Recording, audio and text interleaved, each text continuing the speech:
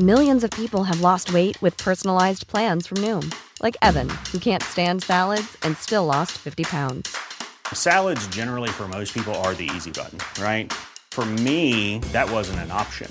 I never really was a salad guy. That's just not who I am. But Noom worked for me.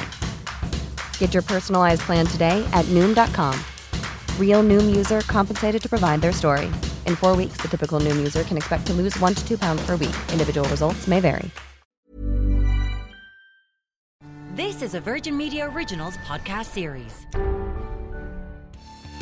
Hello, you're very welcome to The Tonight Show. As the government prepares to face a no-confidence vote, the Taoiseach says voters don't want an election. There would be a real doubt over a budget at the end of September if there was to be a general election in the next number of weeks. The number of COVID patients in hospital passes 1,000 again as the EU recommends a second booster jab for all over 60s amid fears of a new virus wave. We're likely to get another sub-variant if we stay with Omicron as the dominant variant, probably into our autumn. So we're likely to see this cycle of every 3 or 4 months getting surges. And the Tories decide on a timetable for replacing Boris Johnson, who says he's not getting directly involved in the election race. I wouldn't want to damage anybody's chances by offering my support. Join our online conversation on Twitter with your comments and questions. It's #TonightVMTV.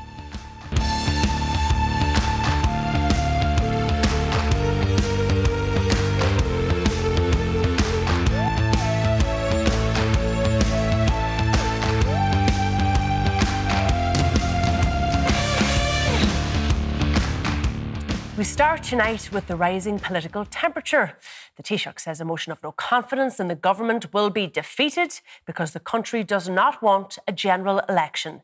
Micheál Martin was speaking ahead of a Sinn Féin motion in the Dáil tomorrow. We haven't done side deals, but we do engage with independents on respective issues that they raise along with members of our own parliamentary parties. I do believe a majority of TDs believe in getting things done, in constructively dealing with challenges and problems, and primarily dealing with the cost of living and ensuring that we have a budget at the end of September. There would be a real doubt over a budget at the end of September if there was to be a general election in the next number of weeks. Well, I'm joined by Minister of State for Special Education, Josepha Madigan, Sinn Féin TD, Louise O'Reilly, Irish Examiner political editor, Daniel O'Connell, and Wayne Stanley from Simon Communities of Ireland. You're all very welcome to the programme. Louise, last week Sinn Féin calling once again for an emergency budget to tackle the cost of living. This week you want the government to collapse in a general election. Is that what people want?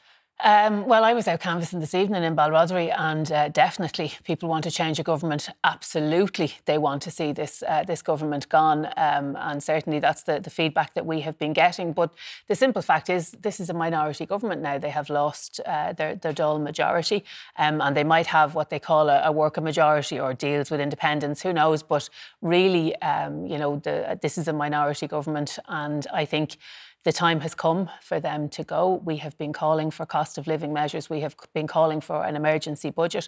They're not listening. They're not listening to what people are saying, and they are tone deaf to the struggles that people are facing at the moment. Taoiseach says, look, they're all about constructive policies and they work with independents who want to help them with those policies, but that Sinn Féin is always destructive, and that's what you're being with this motion. Absolutely not. And I think our record will show that as an opposition party, we have been incredibly constructive. We worked well cross-party during COVID, and we will continue to do that where there is scope to work cross-party. We always do, but we cannot stand by when our constituency offices are being called on a daily basis. And when I do my clinics every single week in Balbriggan, in Swords, in Rush, in Lusk, in Skerries, in the area that I represent, people are telling us they cannot take any more. Josepha, you've basically left Sinn Féin with no option. People can't take any more, and it is time for a general election, time for you to go. That's why this motion's been called.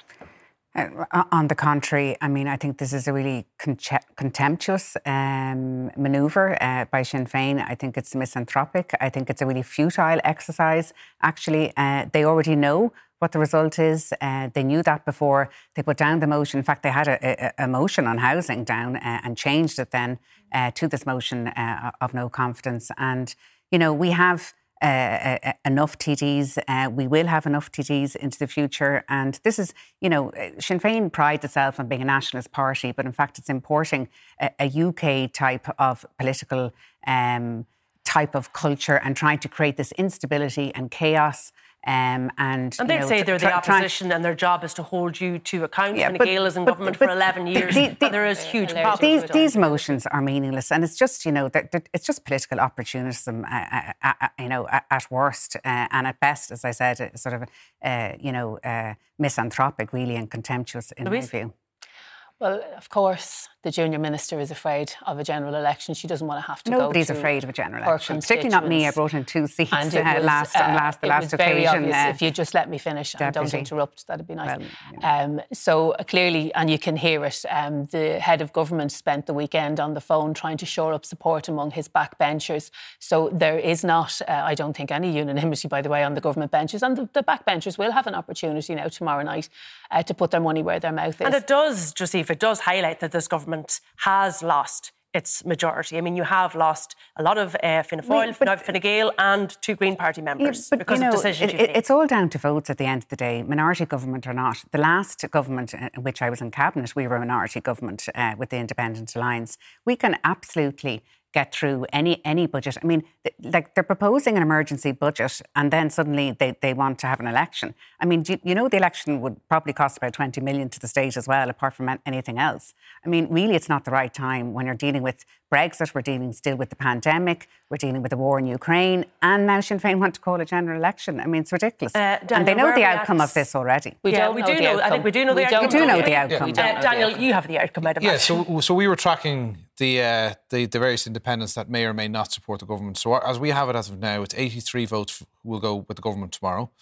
And there are 69 who are confirmed in opposition. There are 6 unknowns, and that's 158 who are there to vote. The Count Corl obviously won't vote, and Dennis Naughton is believed to be away. So out of the 160, the 158 will be eligible to vote. And those 6 unknowns, they're not reliant on them anyhow. So they are the 2 Greens, Nessa Harrigan, or former Greens, Nessa Harrigan and Patrick Costello, who are believed to either abstain or will vote with the government because obviously Nessa Harrigan has a committeeship that she would probably like, a chairmanship she'd probably like to keep. You have the likes of... And she has been abstaining recently, hasn't she? Cathal Berry, Peter Fitzpatrick and a couple of others, Matt Shanahan, have all said they will not declare their hand until close to the vote tomorrow. But again, they're either likely to abstain. Matt Shanahan, who has been very vocal in criticising the government, may vote against. But again, the margin is still broad enough for the government to survive this. I think there is a legitimate criticism of the government is that, fundamentally it has been seen to fail in the 2 key areas of health and housing. And by any metric, it has failed on those 2 key metrics of health and housing. Everything else is kind of, I won't say less significant, but certainly not as important. You talk to younger colleagues of mine who, are in good pay, well-paid jobs, who cannot get a sniff of getting a house in the Dublin area. And that's wrong. That's just blatantly wrong. And Fine Gael can't escape from the fact that it's been in government since 2011. And ultimately, and also what they've done is they've doubled the national debt on their watch. And you're kind of wondering, well, where has all this money gone to? Well, first of all, we balanced the books. When Fine Gael got into power, as you know, in 2011, we managed to restore the public finances, Daniel. I think you've balanced the books once in 11 years. It took a long time to deal with that. We dealt through Brexit, the pandemic, and now we have a war in Ukraine. Mm-hmm. I mean, the Housing for All policy, is the most ambitious plan that we've ever had. All right, and we're going to get into policy in a minute. Just, Daniel, to go back to you, the Taoiseach has denied that there's any, side deals happening at the moment, but they do have supports from the independents. And how do you shore up that support from those independents when you need them if you don't do those deals, Daniel? Since Ireland has gone into this paradigm of coalition government and governments relying on the support of independents, you've always seen these sort of side deals. Going back to Jackie Healy-Rae famously with Bertie Ahern, etc. like that. You have a certain cohort of independent TDs like Michael Larry who have remained steadfast in their support of government. Himself and Noel Grealish are likely to vote with the government tomorrow. We're counting them among those 83. There are others who I would suspect are trying to eke out a little bit of extra movement on issues of concern to them, and that's why they'll probably declare their hands tomorrow. And if they're happy with whatever they can eke out of government, then they'll stay on board. If they don't, they'll vote with the opposition, knowing that the government will not collapse. All right. Well, one of those people who is going to vote against the government tomorrow is independent Wexford TD Verona Murphy. First of all, Verona, was anybody from government in touch with you over the weekend or last week trying to shore up your support? Good evening, Ciara. Yeah, I did have a call. I had met with my team at the time and I had made my decision. We as a team collectively made a decision to vote no confidence, and I didn't take the call. So you couldn't be bought is what you're saying, is that it? No, that's not how I do politics. You know, I'm probably one of the few TDs has very much a 50-50 record with government. The policies I support are supported on the basis of the people of Wexford, and those that I vote against are on the basis of how they affect the people of Wexford. So on this occasion, I suppose, Verona, why are you voting against? Well, you heard Daniel say, you know, there's not a sniff of getting a house in Dublin. That, in fact, is the same in Wexford. There is no affordable housing. We've just passed a county development plan at local government level that will actually see serviced lands dezoned, driving up the price of the land that will be left at a time when we have no affordable housing. Just makes no sense. We're in the same position with health. We have the fourth largest budget in the world per capita, and yet we have the delivery of a third world health service. All right, I think we've just lost Verona there, but I want to put those points I think that Daniel has made to you, Josepha, which is that on the two big issues, housing and health. Health, we have the longest waiting lists that we've ever had in this country. And housing, there's a huge supply issue, there's a huge affordability issue, and renters are paying way over the odds in this country. And the government should be held to account on those two big issues. Well, first, if I start your question backwards, just in terms of rent, you know, we capped rent increases at 2%, and high rents, though. You know what I mean? If you're paying high rents, having them capped at 2% is no use to you. There's the new. Just if you'd accept that. There's the new rental scheme as well today. You know, for short-term rents, which means that, you know, somebody can't advertise unless they have the proper planning permission from the 1st of September. And otherwise that'll be a difficulty. We'll be building 300,000 homes by 2030, 33,000 a year by 2024. Last year we built, or this year we're going to build 10,500 social houses. Last year we built 9,000 social houses. We are making incremental. It is a difficult area and it's a challenging area. And I think everybody would accept that. But I do think that this plan, once and for all, is going to tackle this issue. All right, Wayne, look, you see politicians here arguing they're not doing enough, we are doing enough. You're dealing with the reality on the ground. What is that reality like for people? What we're seeing, so we do a quarterly report, Locked Out of the Market, where we looked at the availability in the private rental market for people who are on a housing assistance payment. And that's a payment available through your local authority to help people on low incomes meet the cost of their rent. Within that, local authorities have a level of discretion where they can go above the basic rates. Outside of Dublin, at the time of the report, it was 20%, and in Dublin, it's 50%, so it's quite significant.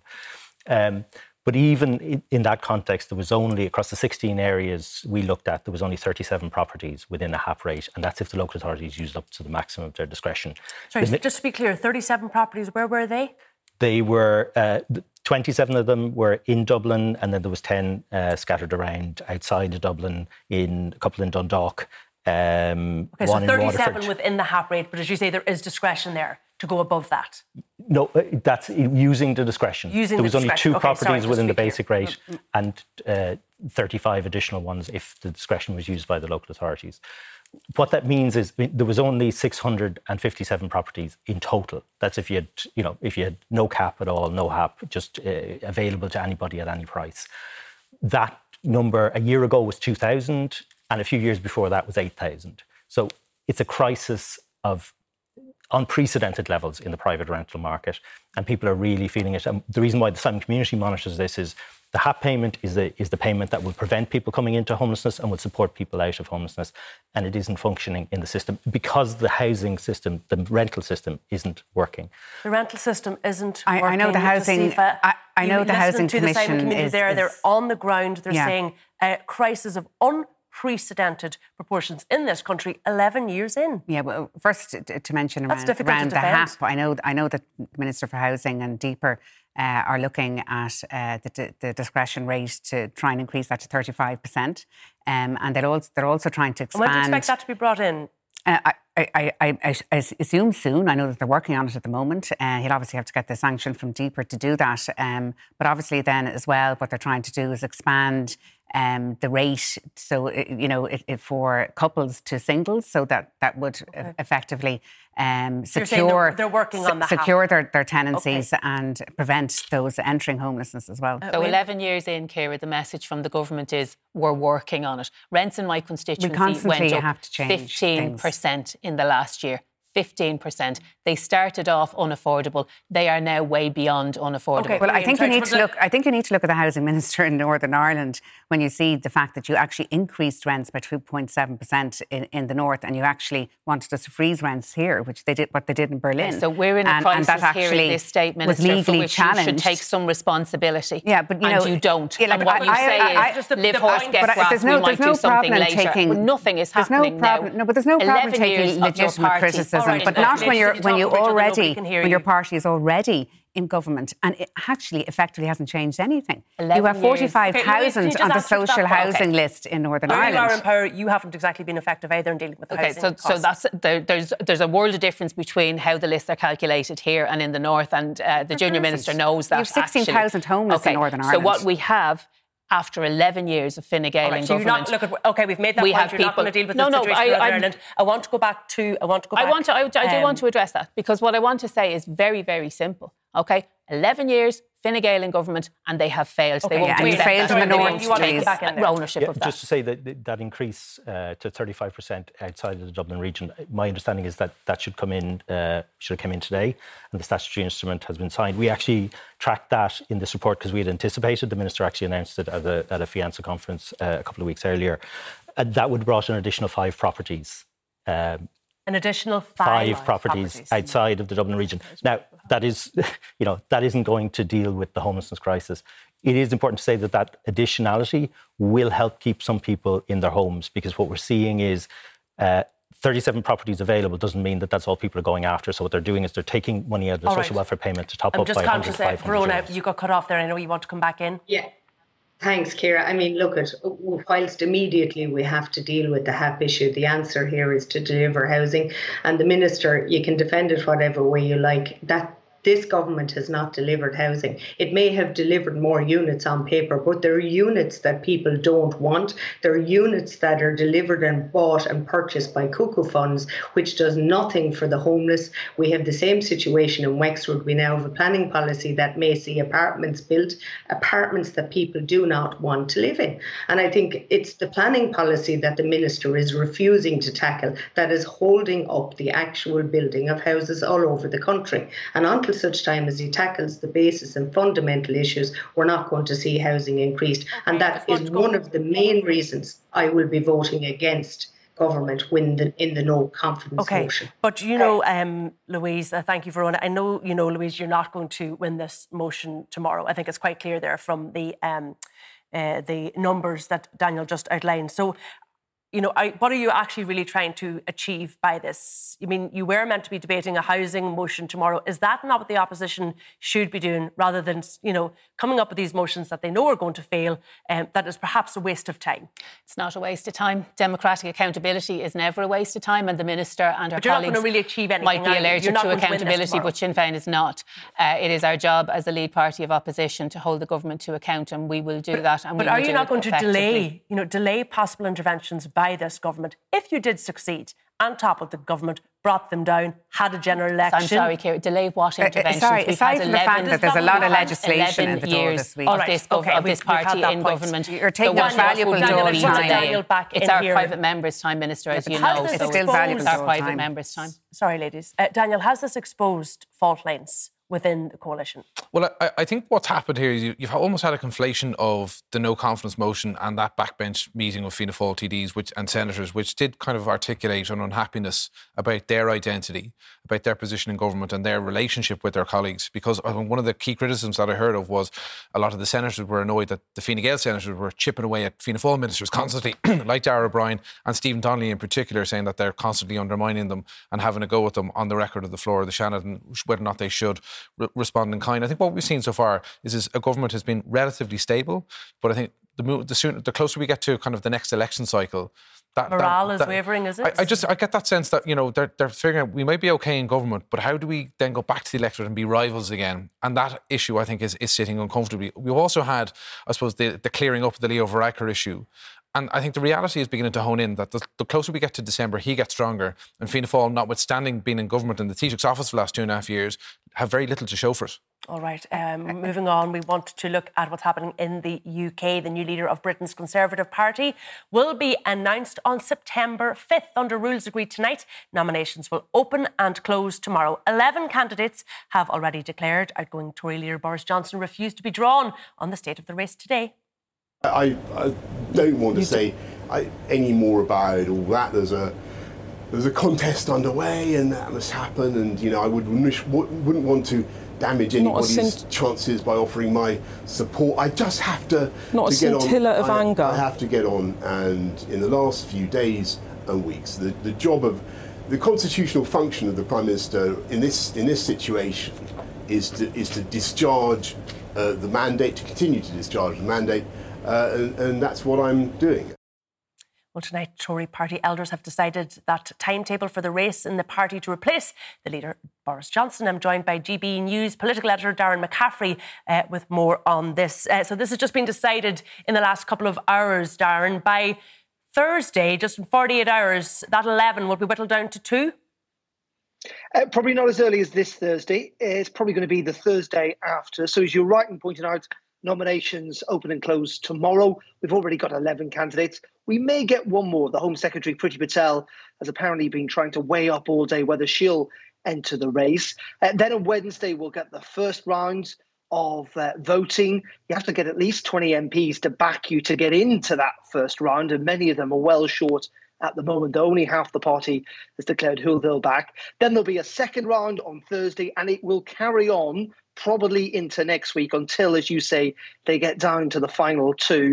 And then when the final 2 have been decided by MPs, that's when it stops in Parliament because it goes for its summer holidays, and it's then up to the Conservative Party membership, about 100,000 people, who'll get to decide in the month of August, after lots of hustings and TV debates, who they want to be Conservative leader, but in the end also the Prime Minister of the UK. And as you say, that announcement's going to be made on the 5th of September, which will be Boris Johnson's last day in office. And Boris saying there in that clip that he won't publicly, support anyone, that if he did, it might damage their chances. He's not going to get involved. But is that what is happening behind the scenes? Well, of course, Boris Johnson has been blamed for bringing down 3 Prime Ministers, hasn't he? David Cameron, Theresa May, and himself. So maybe whoever is going forward for the Conservative leadership may not want the backing of the Prime Minister at the moment, given how unpopular it is. But you're right. Is there skullduggery happening behind the scenes? Is there lots of briefings against some of the candidates? There's definitely seems to be an operation in Number 10 to stop Rishi Sunak, the Chancellor, who's been branded a treacherous snake by some in Number 10 of the former Chancellor from getting the leadership. He, though, remains the favourite, it must be said, certainly amongst MPs. In the end, I reckon he'll probably make the final 2, though the system is so unpredictable. Who will be up against? Maybe Liz Truss, the Foreign Secretary, maybe Penny Mordaunt, the International Trade Minister, who's doing quite well in terms of support for MPs. But as I say, it's so unpredictable. No one thought Margaret Thatcher was going to win in 1975. No one thought David Cameron was going to win in 2005. If everyone was going to put a bet on it, you're taking a bit of a risk, to be frank. And I think the Conservatives maybe would have thought that they might have enjoyed some little bounce in the polls, given the fact that Johnson is on his way out. But really it is the Labour Party, isn't it, Darren, who are enjoying some bounce off the back of this debacle? Yeah, the latest poll out today, one that's been carried out since Boris Johnson's resignation, puts Labour 15 points ahead, which would give them an absolute majority in Parliament if that was translated into the election. I think it's a reminder that at the end of the day, it's true across the world, whether it's in Ireland, the UK or anywhere else. Voters don't like divided parties. And my word, the Conservative Party is absolutely riven with division at the moment. They're really divided on this big issue, not just of who's going to be leader, but on taxation and tax cuts. A big chunk of the party wants to see really substantial tax cuts to try and give people a bit of extra money in this cost of living crisis. Others think it's massively fiscally irresponsible. And as you say, Labour, all Keir Starmer is doing right now is essentially sitting back and watching the Conservative Party really grapple with all of this through the division. The big thing is, though, we're probably now only about 18, 20 months out from a general election. Can any new leader, whoever it is, genuinely, realistically try and unite this party? Can they win the next election after 13, 14 years in power? That's going to be a really, really big ask. All right, Darren McCaffrey, thank you for that update. I'd imagine Keir Starmer sitting somewhere with a big smile on his face at the moment. Now, my thanks to Darren, Verona Murphy and Wayne Stanley. The rest of my panel is staying with me. Next, a summer COVID crisis. How are workers and companies coping? Do you stay with us?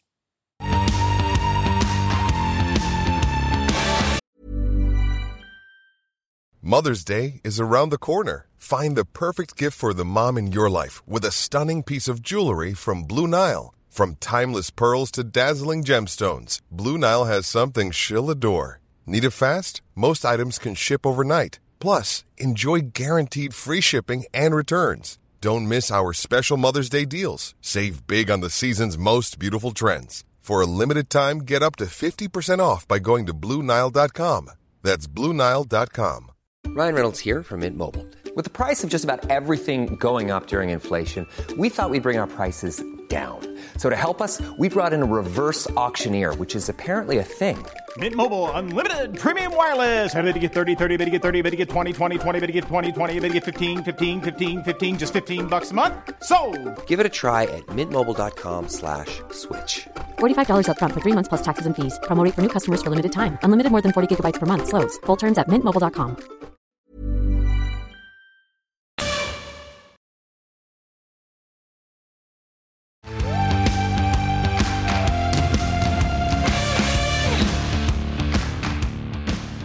Welcome back. My panel is still with me. Minister of State Josepha Madigan, Sinn Féin TD Louise O'Reilly, Irish Examiner political editor Daniel McConnell, and I'm also joined now by Anthony Staines, Professor of Health Systems at DCU. First to the founder of HR Buddy, Damien McCarthy, to discuss the workplace implications of the current COVID summer wave. Today, virus cases in hospital again exceeded 1,000. So how is this current wave, this current surge affecting businesses and workplaces, Damien? Well, it's very challenging indeed, Ciara, and for very many workplaces, it means, of course, very high absenteeism levels. I suppose an awful lot of businesses are almost being doubly impacted, or, you know, they're getting even a triple whammy in some circumstances. And if you look at some sectors like hospitality, retail and construction and so on, your traditional workplaces, they're suffering with labour shortages. They're obviously suffering as part of the inflation crisis. And they're also more impacted in a time like this where we see a rise in COVID cases because they can't switch back to things like remote working and hybrid working, which other maybe office location workplaces are able to do to try and prevent the spread inside in the workplaces. So in particular, there are some industries in very big trouble, and it's obviously happening at peak season for them. July is a very important month in particular for hospitality and in tourism. So we really need to look, I think, at a government level at a long-term strategy of providing financial supports in crises such as COVID waves like this. You mentioned there that some businesses perhaps are able to reintroduce some of the measures that they had, you know, back when we were dealing with COVID in 2020 and 2021. Is there evidence of that? You know, more working from home, more working pods, etc.? Yeah, I think very much so. These decisions are now being taken from the point of view of the health and safety, I suppose, needs within the workplace, and also to try and prevent more and more absenteeism in the workplace. So we're seeing things like, again, the switch back to hybrid and remote working. We're seeing working pods being reintroduced and social distancing inside in workspaces being looked at again. Do you see businesses with contingency plans, or have they been kind of caught in the hop this time round? I don't think so. I think an awful lot of businesses have been listening to the expert views in this. We know that we can expect COVID waves. I think the World Health Organization, as far back as 2 or maybe even 3 months ago, were predicting that we would have a peak season July, peak COVID wave. So I think an awful lot of businesses were, to a certain extent, prepared for this. But I would worry that from a financial point of view, they're being impacted. There's really nothing they can do about it. Their bottom line is impacted continuously by COVID waves. And there needs to be a strategy put in place to help these businesses or they won't survive. Yeah, because I'm just so conscious so many of those businesses have had a really difficult couple of years. A lot of employees feeling burnt out and being put under extra pressure to probably fill the voids left by staff who are absent because of COVID. Yes, and like if you look at some of the contingency plans, if you were to look at things, let's say in the hospitality sector, some premises are now closing on their 2 quietest trading days because they can't cover over the 7-day work roster. Now that's very unfortunate. They had to make that decision also from the point of view, as you mentioned, Ciara, with regards to burnout of their employees and adhering to the Working Time Act and so on. But it leaves people challenges whereby you're asking your employees to continue work weekends, and an awful lot of good employers are rewarded in times of crisis by their good employees. And I suppose the employers that have got it right over the past 2 years in the crisis, such as COVID, are being rewarded by good employees at the moment. But it is very much desperate times. Anthony, were you prepared? Were you expecting this current wave? That we are in the middle of July and we have case numbers in hospital over 1,000? Yeah, pretty much. Unfortunately, I was hoping it wouldn't happen, but it did. The other sector that's being hammered is the health sector. Staffing levels in the health sector are down. Agency staff are unobtainable for love, money or anything else. Costs are going up. The ability to provide care is going down. Finlay Hay called today from the INMO for the government to really take some quite serious action protecting staff in healthcare, which is the health and safety issue the previous speaker was referring to. This all has to be done. We know what to do with this. We know this is an airborne virus. So we know it's about vaccination, boosters, ventilation, air filtration and masks. That's what we can do. Are we just that will reduce risks in a cycle of surges now, Anthony? Probably. That's the view of a lot of the virologists who, they would know much more about this than I would. But their take on the biology of this is that we are likely to see repeated surges. I really hope they're wrong, but that's what the biology is saying.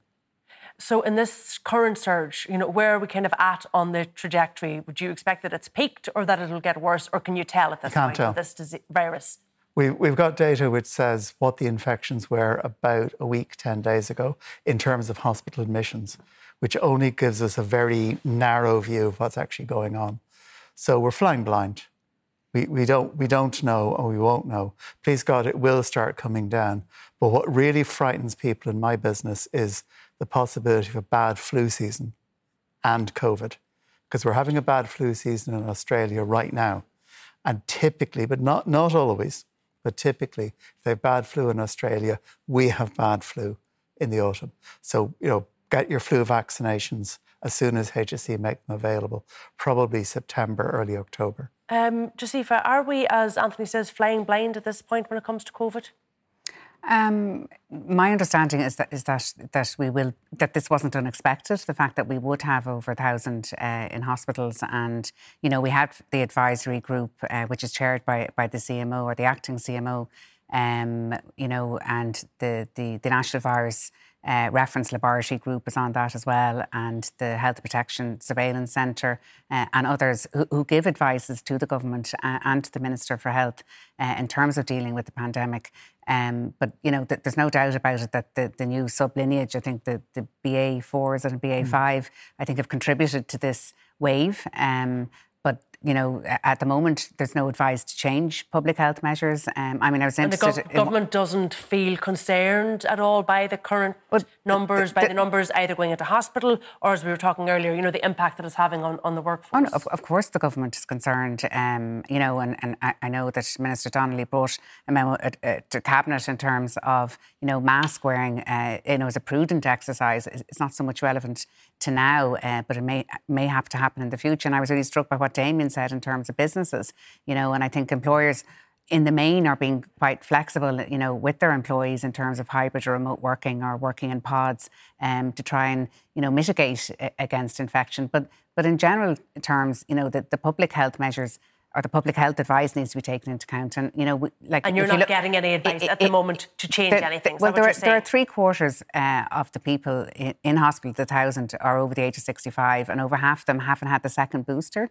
So, you know, that's really important that people get the vaccination, the primary vaccination, as well as the booster. A sort of a failing of government or the messaging around this, that so many are in hospital at the moment over 65, think so, because and they don't have that second booster, which is there and is available. Well, from NPHET's, you know, last meeting, we went from sort of an emergency phase when you were talking about restrictions and you're talking about regulation, and we've now moved to, you know, we transitioned, I suppose, if you like, into a more personal responsibility around COVID. So it's that's up to those over 65. But that's not to they've say been told get your booster. But that's what they should get their booster. And you know, we've always said that and maintained that. I think a degree of complacency can happen, you know, when something has been around for a long period of time and people are tired and they're weary, and that's completely understandable. And it's difficult for all of us, but we do need to maintain that if we're trying to keep not just ourselves safe, but everyone else around us. Louise, what would Sinn Féin do differently at this point? Well, I think what we need is, and there's something was very worrying actually when Anthony said we're flying blind. So I think we maybe need a little bit more information, and you know that comes from surveillance. I think that might be a good time to step that up. I think we do need to refresh. The government does need to refresh the messaging in relation to the boosters. But when you say surveillance, what are you talking about there? I'm talking about testing in the community just to assess the levels that we're at. Because I mean, when Anthony says we're flying blind, that says to me we need more information, and more information helps to not be flying blind. It's very worrying that the government will be flying blind on this. But I think you know, it's important that surveillance would happen, so that the more information that the government have, the better able that they might be to address the issues. But I think maybe a refresh on the messaging with regard to the booster as well would be useful. But there is a really serious concern in terms of workers who are contracting COVID at work. I did have a piece of legislation at the start of the pandemic which would have made it a notifiable disease, which actually would have included the surveillance element to it, but that wasn't supported. So I think the important thing now is to refresh the messaging, but also to look at our health service and our sectors where there are issues. We also have critically, I'm wondering sorry, if I could just finish this point. The work from home legislation, which you know, like two and a bit years into this government, still haven't done the work from home legislation. It required substantial amendments, but we're hopeful that it will, that our amendments will strengthen it, actually make it fit for purpose. I just briefly wanted to mention the advisory group does monitor the epidemiological situation. It does look at horizon scanning. It does monitor data, and you know, all of the time. So it's wrong to say that the government isn't aware of it and looking at it. At what point, Daniel, does sort of the numbers in hospital start to have a real impact in terms of, you know, outpatient appointments being cancelled, elective surgeries being cancelled? Wasn't that just over the 1,000? Yeah, like we're kind of pretty near that sort of threshold. And again, we're dealing with a hospital system that has been so traumatised over the last 2.5 years anyway. And there were people working within it who were absolutely exhausted. Yeah, and you're dealing with people and you know, all of these promises that have been made. But my big fear is that we head into the autumn and we get ourselves back in the space of almost rushing ourselves into the talk of restrictions. I would love to see a more finessed, more grown-up response to this, because I think what we saw last year was a very sledgehammer type approach when things kind of got bad. I think there are other ways of looking at it. And of course, we'd be guided by experts like Anthony and others who are clearly far more proficient in this. But I found it deeply frustrating. I thought many of my readers and many people who you talk to all the time found it very disappointing that when things spiked a bit, you know, it was a lockdown again or was it another lockdown. I think What's a better response then? I don't know. What do you mean that sort of mature response? What does that look like? I would just think something like, literally, we fell into this pattern of saying it was, you know, lockdown, which was only ever supposed to be a kind of either a circuit breaker or something to kind of be a temporary emergency measure, became the default. What you'd like to see is better testing and tracing. You'd like to see a better sort of ability of the system to cope with all of these things. But I suppose what COVID did was expose the very real frailties in our health system, in our education system, and elsewhere where ventilation just simply didn't exist. I would love to see a more, as I say, a more sophisticated response if we're heading into what looks likely a difficult enough winter. Yeah, because we should be concerned, shouldn't we? Because it is July, you know, and the ventilation at any time of year probably isn't great. But July, you would think at the moment that would be quite positive. But that's not going to be there in the winter months. But I'd agree with every word you just said. I mean, lockdowns are not an intelligent continuing response. They're not a bad emergency response to a new virus that you don't really understand, which is the situation when this all started. Right. But as an ongoing response, they don't work. Okay. I just want to go on to something completely different because we are going to be talking about a story in the Irish Times today in terms of Uber, the taxi app and their lobbying in Ireland. Josepha, are you uncomfortable at all that lobbying from Uber made its way into the Fine Gael manifesto? And we will be talking about this in more detail in the next part. Well, I only read about that briefly myself today, I think, in one of the papers. I mean, in terms of lobbying in general, as long as they have registered with the lobbying register, I think, I don't think there's nothing against lobbying as long as they have declared that they have lobbied. That's my understanding in relation to it. So you have no difficulty with a big business like Uber, getting in touch with somebody who's formerly been working as a civil servant and having sort of direct access and ending up in the Fine Gael manifesto. Now, there's nothing illegal, absolutely nothing illegal. I'm just wondering, I don't know enough. I only just read that briefly today. I mean, as I said, I think people are entitled to lobby. Organisations do all the time, and there's a lobbying register where they declare the fact that they've lobbied a particular person. I would always like to see things done in a formal way, of course, but I'm not aware of the intricacies of that particular story to be able to comment on it. The information they tried to keep out of the lobbying register so that the former civil servant offered to drop a note personally to the minister's home.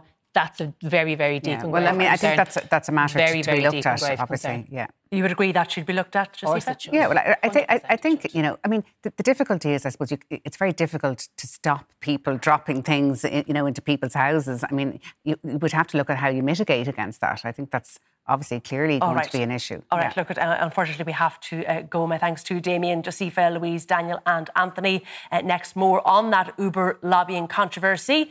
Do stay with us.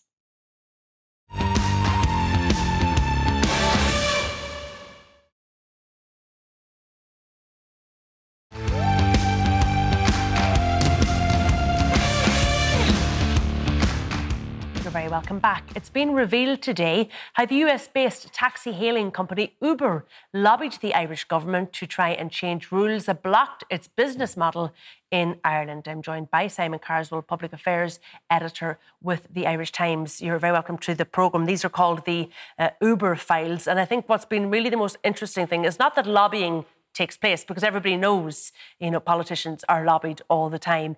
It's sort of the conversations that happen in parallel to sort of the official lobbying. That's what's been interesting here, hasn't it? Yeah, that's it. We don't really ever see what happens on the other side of the equation. If you think of lobbying as a transaction, there's two parties to that transaction.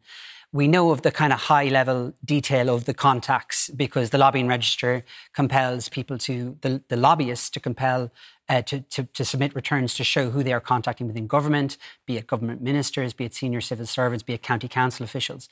But what these Uber files reveal, it kind of pulls the curtain on the motives and also the thinking in a major multinational like Uber and its thinking as to what it was actually trying to do by lobbying the Irish government, by trying to change very strict taxi regulations in order to allow this business model where everyone could basically be a taxi or a cab using this app and using this technology. But Uber met significant resistance from the regulator here and ultimately didn't get their business model approved here. So what form did that lobbying take and who did that lobbying? Well, the lobbying was very intensive, and the period that this covers is 2014 to 2017, but it's even more specific in the Irish case. It's to do with late 2015 and early 2016 mainly, and in the run-up to the general election in February 2016. Uber's public policy, their own internal lobbyists were involved in this, but also they hired an external lobbyist, the former Secretary General of the Department of Finance, John Moran. He had left the department in 2014. He had a year's cooling off period, which is required. And then he went and worked for Uber. And through him and through their own contacts, they contacted some very significant people in government. They lobbied Minister for Transport, Paschal Donoghue. He was Minister of Transport at the time. Michael Noonan, the Minister for Finance, and the Taoiseach at the time, Enda Kenny. And they met him, Uber met him at Davos, the World Economic Forum, in January 2016. So it was a very intensive period of lobbying in the run-up to that February 2016 election. And there was sort of some suggestion, wasn't there, that, you have these sort of conversations, these lobbies, these meetings, but perhaps some of those mightn't make their way onto any official record. Well, try and sort of circumvent that a little bit. Well, a large number of the contacts were. Now, there are some gaps, and we're looking at that in the Irish Times tomorrow, where there are official returns that were submitted. Now, there are a number of meetings and contacts that John Moran, through his firm RHH, his own consultancy firm, that those certain contacts were not registered. And we're looking at that. We have more detail on that in the paper tomorrow. But what we do know is, and what we've seen from the Uber files, is what they were talking about within Uber, about what they were trying to do. For example, they were getting very, very frustrated by the taxi regulator, the National Transport Authority, and the fact that they weren't budging, they weren't approving of Uber's business model. And they made that very clear, actually, at the outset, and the Department of Transport made that clear to Uber. But Uber itself got very frustrated.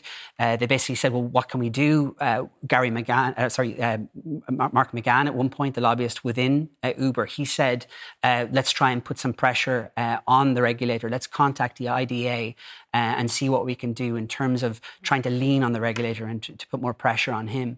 And also, John Moran, who is the lobbyist working for Uber, he wanted to get some very supportive text into the Fine Gael manifesto in the February 2016 election. And he said he managed to get some text approved, and they actually submitted it, which showed that Fine Gael was supportive of the sharing economy being the business that Uber is in. Yeah, there is no suggestion of any wrongdoing here, is there? I mean, lobbying happens all of the time in every country around the world. It happens all the time. Fine Gael have said today that it's a part of democracy. You allow people, be it NGOs, be it charities, be it businesses, to contact them to give their views as to what should happen. They're saying some of these ideas become policy, some don't. And basically it's all part and parcel of democracy. And they said, yes, some of the text that did appear in the Fine Gael manifesto was supportive of the sharing economy because they believed in it. They believe this cab hailing service is a positive thing. And in fact, Leo Varadkar, the Taoiseach, has said that as recently as last month, that maybe we should look at allowing Uber to come in given the taxi shortage that's out there. Do they, I suppose, legislate and control lobbying differently in other countries? Do they do it better than we do it here? Well, I think what needs to be looked at in light of all these revelations that have come out of the Uber files is how we look at, how we ask people to register their lobbying. And in the UK, for example, the lobbied are required to declare what they've been lobbied about. For example, civil servants, if they have contact with businesses, they have to provide that. Whereas here in this country, it's the lobbyists. The onus is on them to show what contacts they've made.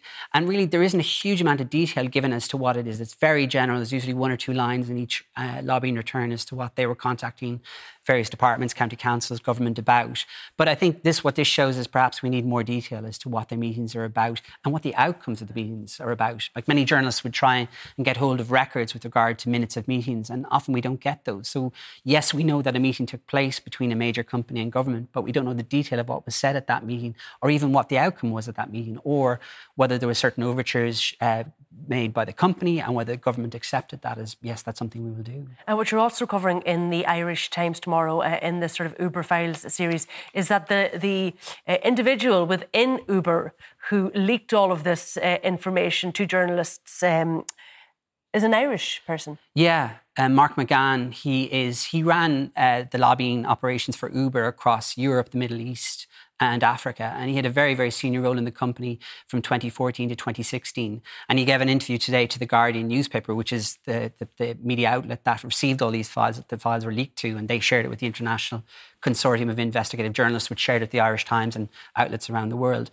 And Mark McGann has made very clear why he's done this. He wants to make amends. He feels that Uber has sold a lie to people, is what he said. He's unhappy with what he said to people in government. And he feels that he wants to basically show that what they said about the benefits that would come from Uber weren't in fact true. All right, Uber has, of course, said that they have changed their ways, haven't they, Simon? But unfortunately, that's it from us. Tomorrow night, we are going to be bringing you the very latest in the Dial Vote and a climate crisis special. But from us here, good night. Take care.